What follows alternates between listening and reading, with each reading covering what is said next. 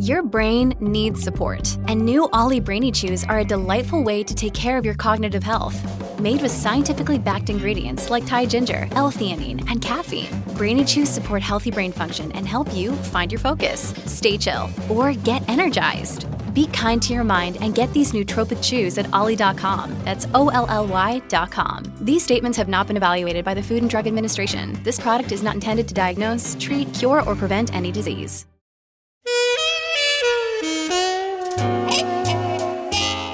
Hello and welcome back to She Done It. Today we have the final episode in my summer break guest series. This time it comes from a brilliant podcast called Words to That Effect, which is produced and hosted by Connor Reid.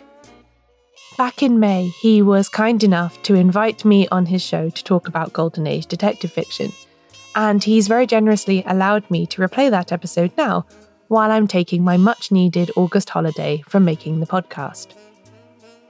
If you enjoy what you hear, do head to the Words to That Effect website at wttepodcast.com to find more episodes, and make sure you subscribe to the show in your podcast app as well. Connor tells me that Series 4 of his show starts in September, so you won't have long to wait for brand new episodes. Here's Golden Age detective fiction from Words to That Effect. Enjoy.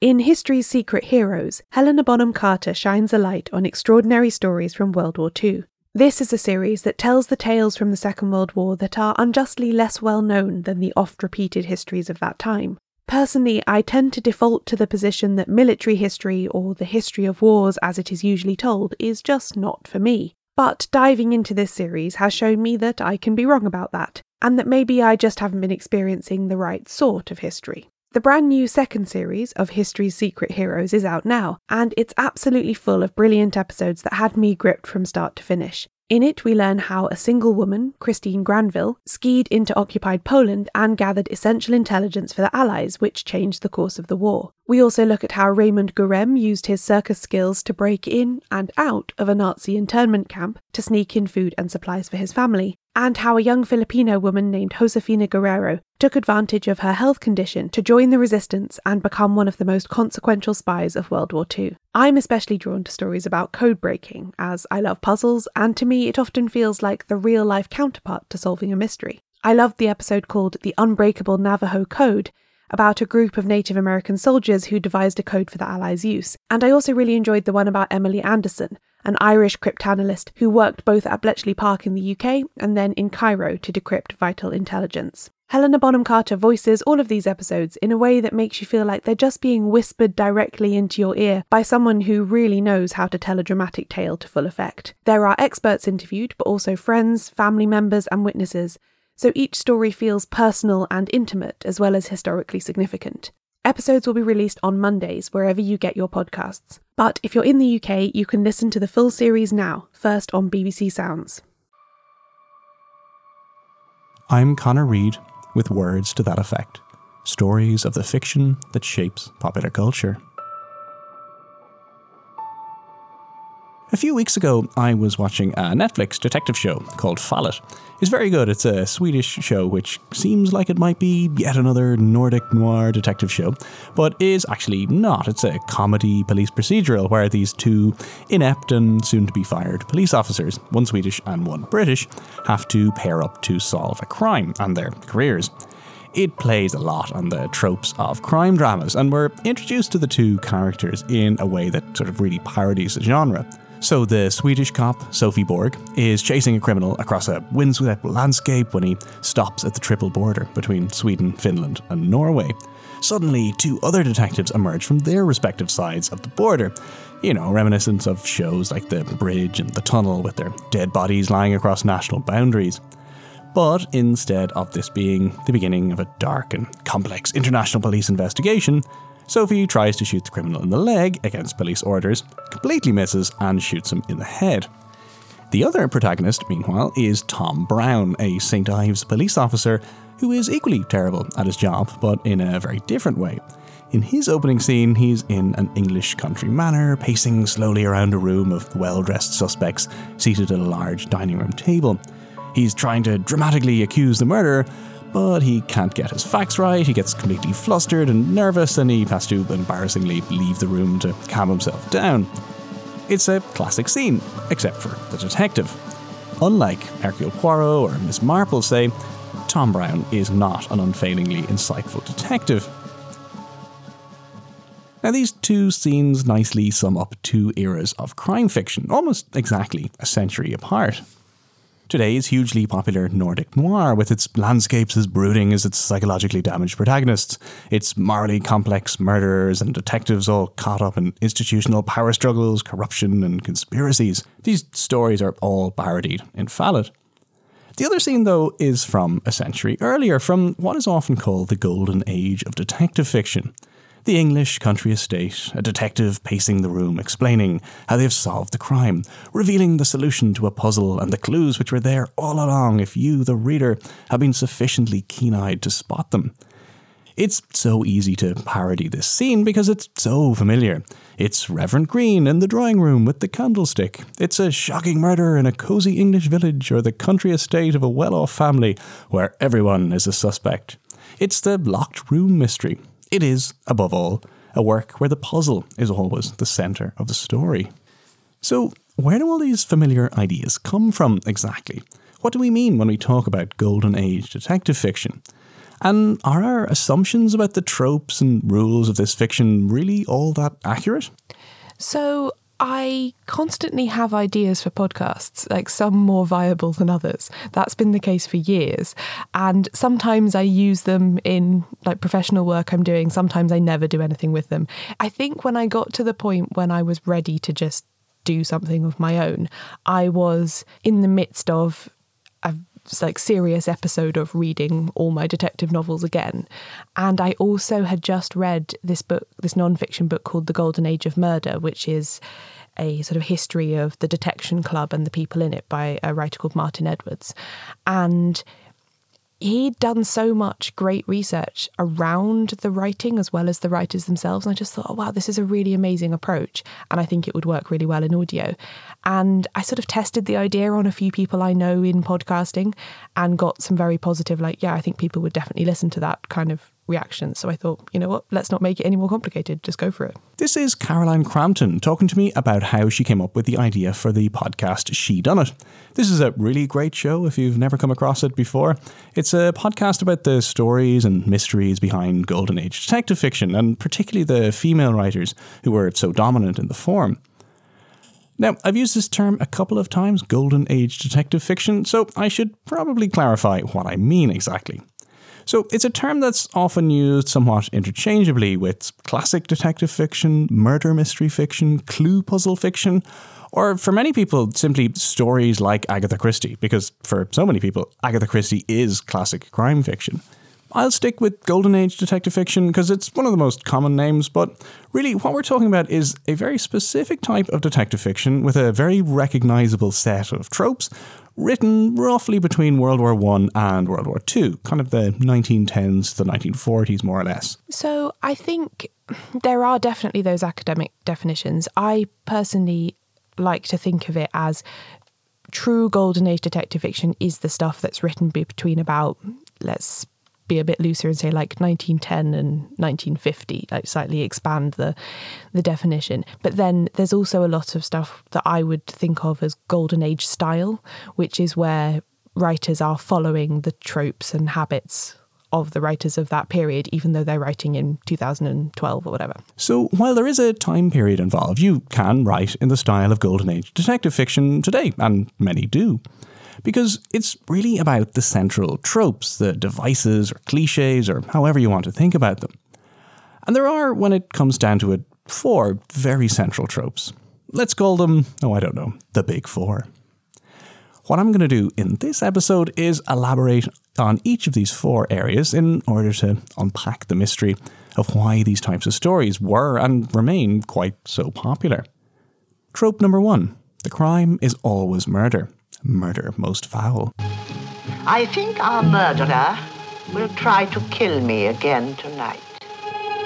Will this be another murder most foul? In the crime fiction leading up to the Golden Age, murder was not nearly as central to the stories. Think of all the crimes in the Sherlock Holmes tales, for example. Murder is there, but the crime is equally likely to be theft or fraud or blackmail.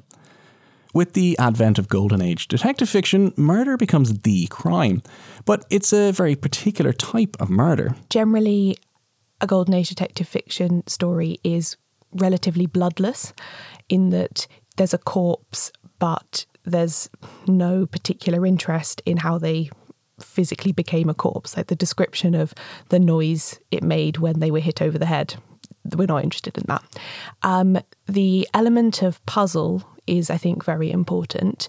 So the idea that murder is less a tragedy and more a puzzle to be solved. So murder is a puzzle. The focus is on finding the murderer, not dwelling on the disturbing particulars of a death by poisoning or the bloody details of a fatal bludgeoning. In 1928, when the American author S.S. Van Dyne wrote a somewhat tongue-in-cheek 20 rules for writing detective stories, he included as rule number 7. There simply must be a corpse in a detective novel, and the deader the corpse, the better. No lesser crime than murder will suffice. 300 pages is far too much pother for a crime other than murder. After all, the reader's trouble and expenditure of energy must be rewarded. So the murder leads to the puzzle, which brings us to our next trope. Trope number 2. The novel is a puzzle, there are clues, and there are rules. If his body had been discovered in the lake, eh bien, a simple murder problem or an intriguing suicide. But his clothes are no Monsieur Davenheim. Eh? We are dealing here, Miss Lemon, with a body of evidence requiring the most skillful dissection. People differ on this, but I personally do quite like the idea of fair play. This idea that the writer is almost on the same side as the reader rather than in competition with them. So the writer is leaving clues and introducing suspects in such a way that when the reader is reading the story, they can work out the solution, rather than it being the case that you read what is essentially 11 chapters of a thriller, and then in the 12th one they go, and by the way, this was the culprit. And there's no way you could know that other than just by reading the 12th chapter. So I do think that idea of fair play, even when a writer is subverting it, just the fact that it's there to be subverted, I think is an important characteristic. This sense of fair play, with the author sticking to the rules, is incredibly important in Golden Age detective fiction. If the murder is a puzzle, then the reader has to be, at least in theory, able to solve the crime from the clues presented in the book. But this is not actually as simple as it sounds. Firstly, as we'll look at a little bit later, readers may demand all the clues, but then they may not actually care if the mystery is particularly solvable. I mean, the fact that people read novels of this type more than once, as many do, proves that there's more to this than simply a puzzle. I mean, they're works of literature, they're not crosswords. Secondly, authors broke and continue to break these rules all the time. And in the best cases, readers adore these books. So The Murder of Roger Ackroyd breaks the rules, but is often considered Christie's best work. And these rules I'm referring to were mostly unwritten, but several people did try to codify them. Sometimes they're slightly mischaracterised. Like they're referred to as the rules in a joking or even ironic sense, I would say, in that even the people who wrote them out, people like Ronald Knox and S.S. Van Dyne, A.A. Milne and T.S. Eliot were also people who referenced it a lot.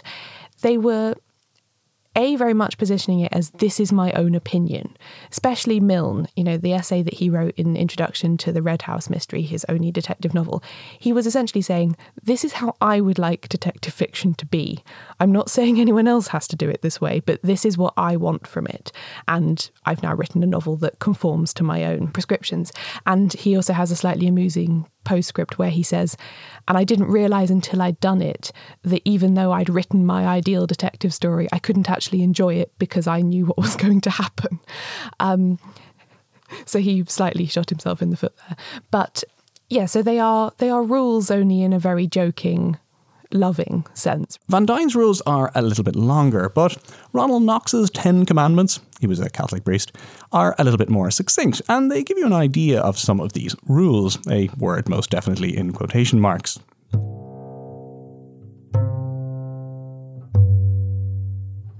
1. The criminal must be someone mentioned in the early part of the story, but must not be anyone whose thoughts the reader has been allowed to follow. 2. All supernatural or preternatural agencies are ruled out as a matter of course.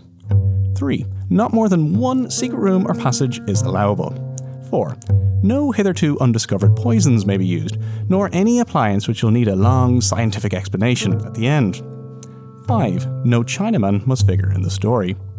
6. No accident must ever help the detective, nor must he ever have an unaccountable intuition which proves to be right.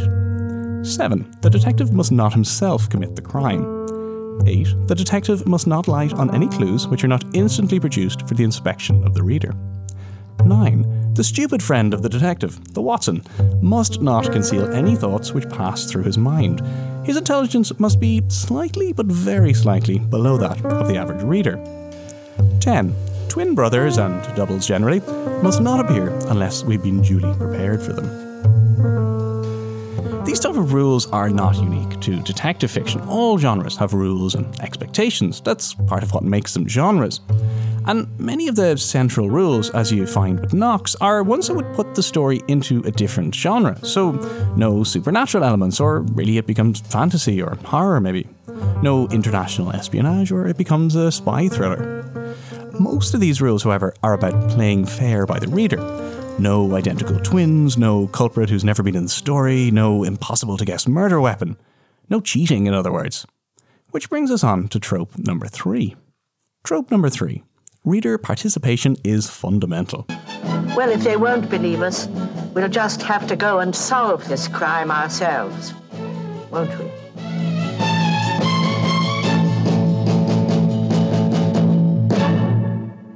In Golden Age detective fiction, the reader can always, in theory, solve the murder. For me, anyway, and I think for a lot of other people, this idea that the reader can participate in the puzzle is one of the biggest ones for what we call Golden Age detective fiction. And it's interesting, I think, the Detection Club, which was this cohort of writers, mostly British writers, who sort of formed this little dining society in the late 1920s, which actually still exists today. And they had this, again, this very much for fun, this ritual that they went through where a new member swore on a skull called Eric, that they would uphold the tenets of the Detection Club. And one of them was about playing fair by the reader. But they also,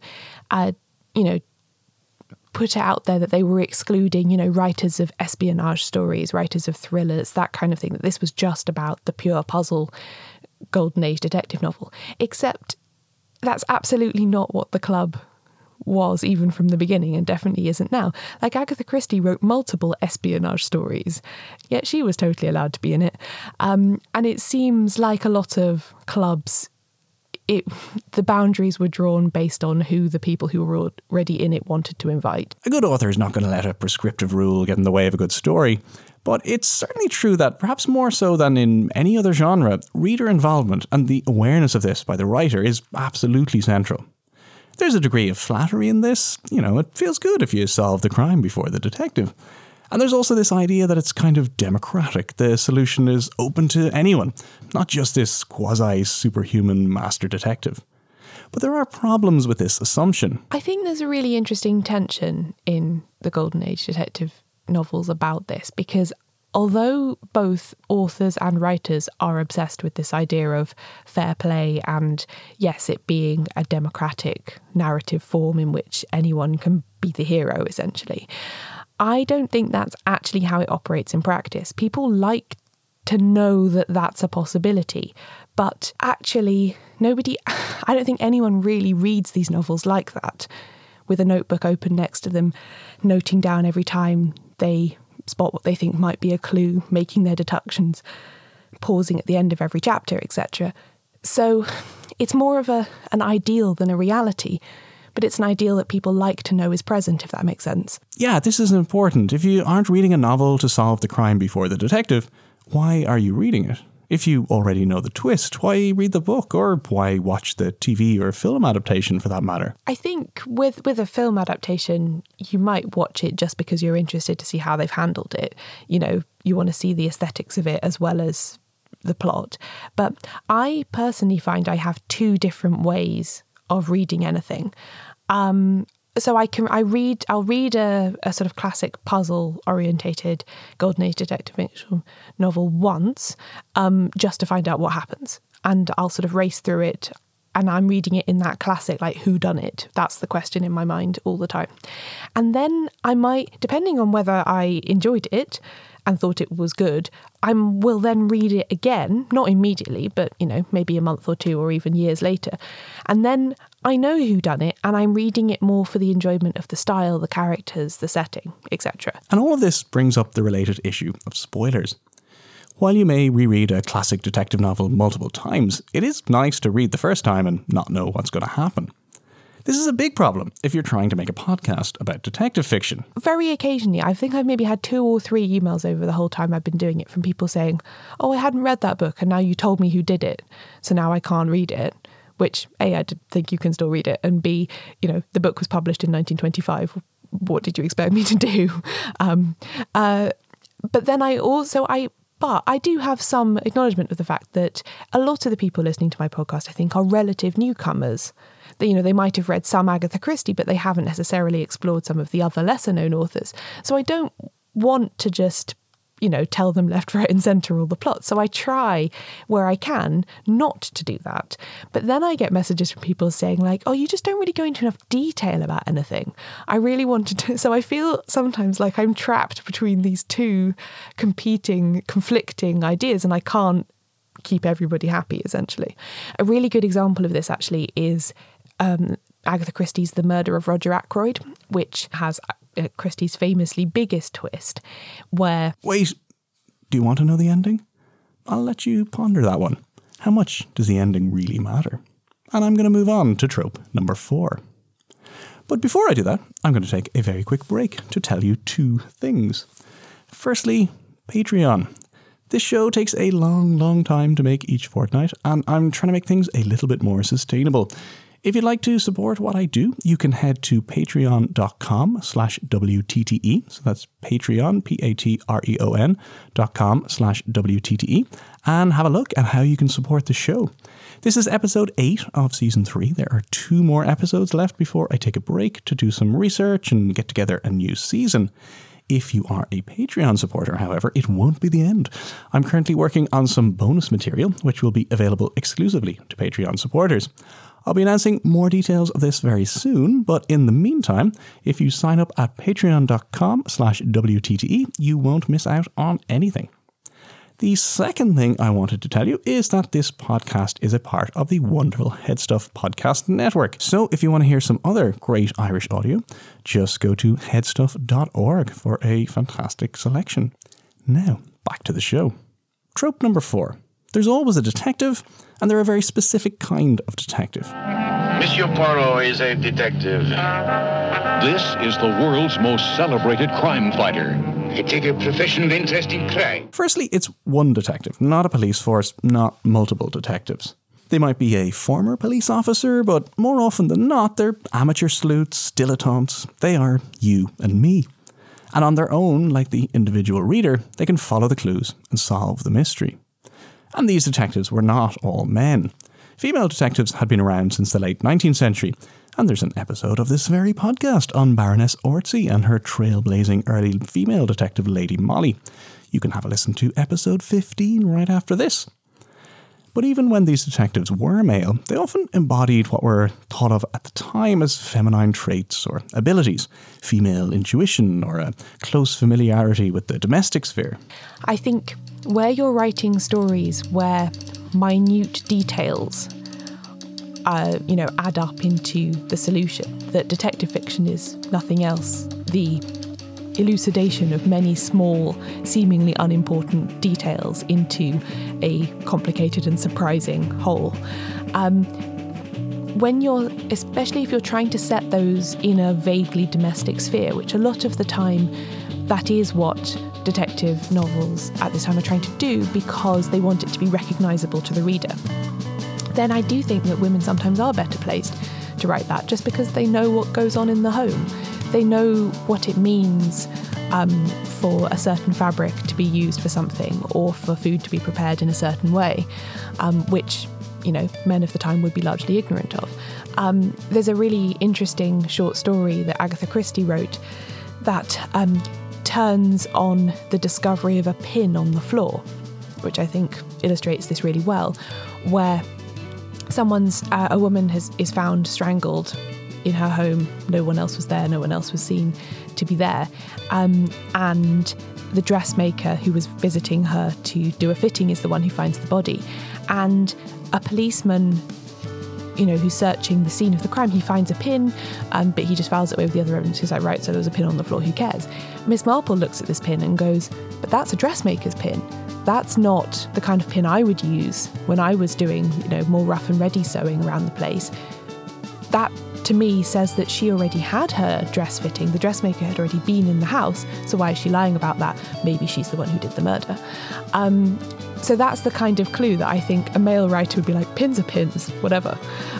Whereas a female writer would be like, there are specific types of pins for different kinds of sewing and they belong to specific professions and this is how I can tell what happened. So I do think that there's something about that when you're writing something that is all about inconsequential details, the people who are the masters of the inconsequential details will be better at it. There are similarities with Sherlock Holmes here, but it's not the same. That where you do have that kind of omniscient male detective in the model of Sherlock Holmes, it's always explained that he collects and studies irrelevant information.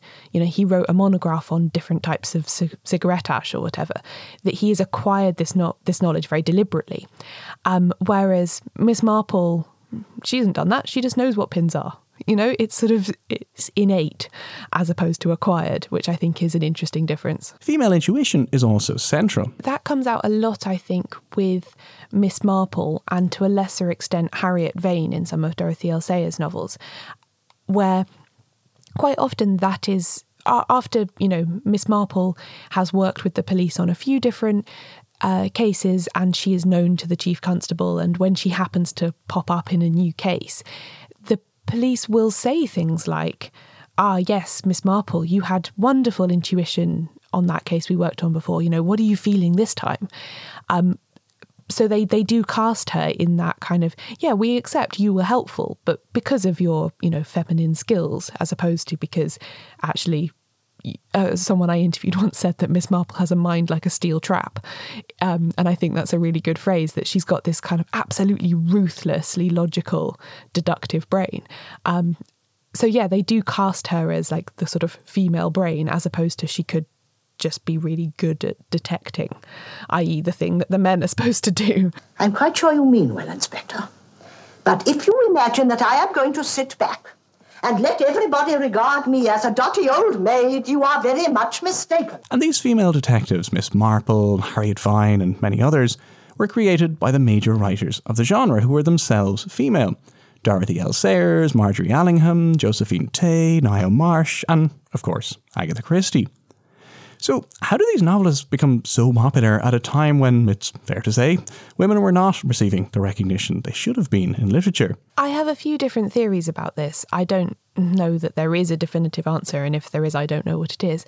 But my main theory is just that I think at the time, and in a way still, detective writing and crime writing is considered to be a genre. It's apart, it's separate, it's not literary. And therefore, I think it's always been lower status, and this applies to other genres like romance and sci-fi and horror and stuff.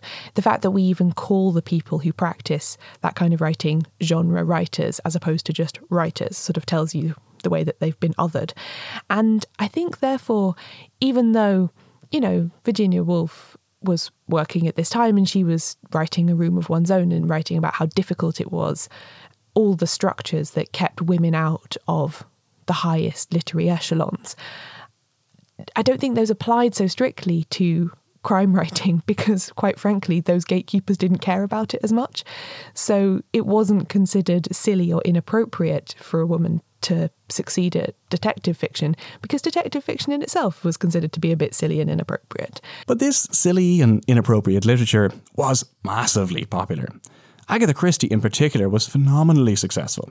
She is, with Arthur Conan Doyle, the most significant, popular and influential crime writer of all time. Her books have sold billions of copies. She is by a considerable distance the best-selling novelist of all time, the most translated author in the world. And Then There Were None is probably the best-selling novel of all time, and her play The Mousetrap opened in 1952 and is still running in the West End, 27,000 performances later. And her popularity continues unabated. TV adaptations, films, plays, cartoons, games, parodies and pastiches, fan fiction and loving recreations. You can't write a crime story without acknowledging Christie. Whether you're writing it in the style of Golden Age detective fiction or deliberately ignoring it or writing against it, she's always there. I think what works specifically for Christie is that her plots have this, a lot of the time, her plots have this beautiful simplicity about them, which you can't necessarily say of some of the other Golden Age authors. So if you think about something like Murder on the Orient Express, it works beautifully for it. Actually, it's a very popular play as well as TV and film. You've got a naturally limited cast of characters because they're all locked in this one train carriage. So you can't have more than about a dozen characters that you have to remember who they are or cast or pay for, and a nice limited sort of scene for them to be operating in. Oh, have you been thinking about spoilers? Because I am now going to spoil the ending of Murder on the Orient Express. So, don't listen for 10 seconds if you really don't want to know. And then the plot itself, which turns on the fact that somebody gets stabbed to death, not by one person, but in fact by everybody, is a brilliant twist when you're reading it, but also quite a simple idea. Like, there's no complicated mechanisms involved in that. And I think a lot of her books have that kind of very simple but profound shift in them. There have been a lot of other theories as to why Golden Age detective fiction is so popular, some more credible than others. There's this idea that between the wars, people were so psychologically damaged they didn't really want to read difficult literature, and the soothing familiarity of detective fiction fulfilled this need for easy, comforting, conservative literature, something sometimes referred to as convalescent literature. There's something to this, the reassuring familiarity of the generally middle-class exclusive setting and the murder committed with an absolute minimum of horrific detail. And certainly the structure of most crime fiction is that disorder is brought into the world through a murder until a reassuring figure of authority arrives and puts everything back into its proper place. Order is restored and justice is done. But there are problems with this. Detective fiction is not always as conservative, as cosy as it might seem. I mean, I think it's difficult to speak of it as a whole genre, actually, in that sense. But then I think people say it more, perhaps, about the work of Agatha Christie, particularly because, she created a character in Miss Marple who lives in this apparently unchanging little rural village with very rigid class structures and all of this kind of thing. And I definitely think there's an extent to which she's reflecting the status quo rather than imagining something better. But I also think that within that, she's, and other authors as well, she's pointing to more radical and interesting ideas. I made a whole episode about the queer subtext in detective fiction, and it crops up several times in Agatha Christie, probably most notably in a novel called A Murder is Announced, in which there is an overt lesbian couple, just there.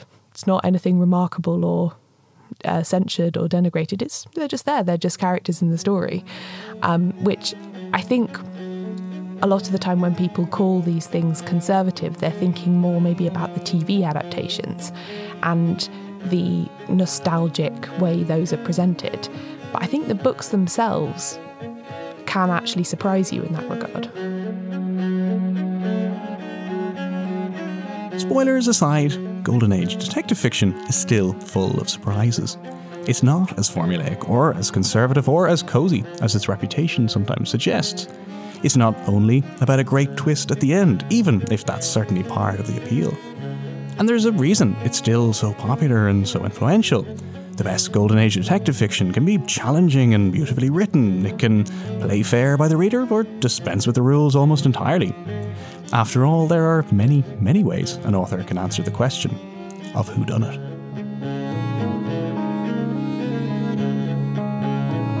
That's it for another episode of Words to That Effect. Thank you so much for listening. A huge thanks to my guest this week, Caroline Crampton. Her podcast is She Done It, and it follows up on everything in this episode and much, much more. You can find out more at shedonitshow.com. For more on Caroline's other work, including a brand new book she's just published, head to carolinecrampton.com. And of course, I'll put links to these and to everything on the WTTE website, which is WTTEpodcast.com, WTTEpodcast.com. You can also find links and pictures and transcripts and 31 previous episodes there, so have a look. You can follow the show at Words to That Effect on Facebook and Instagram, and I'm on Twitter at CEDReid, CEDReid. Use the hashtag WTTE Podcast if you're talking about the show. And do talk about the show. Spread the word. I would really, really appreciate it. And of course, you can always show your support at patreon.com/WTTE. Music this week was Overhead the Albatross, Francesco Teresi, and also 3Ep Cano. There are links to their music on the WTTE website as well. And that's it. I'll see you in 2 weeks. This podcast is part of the Headstuff Podcast Network.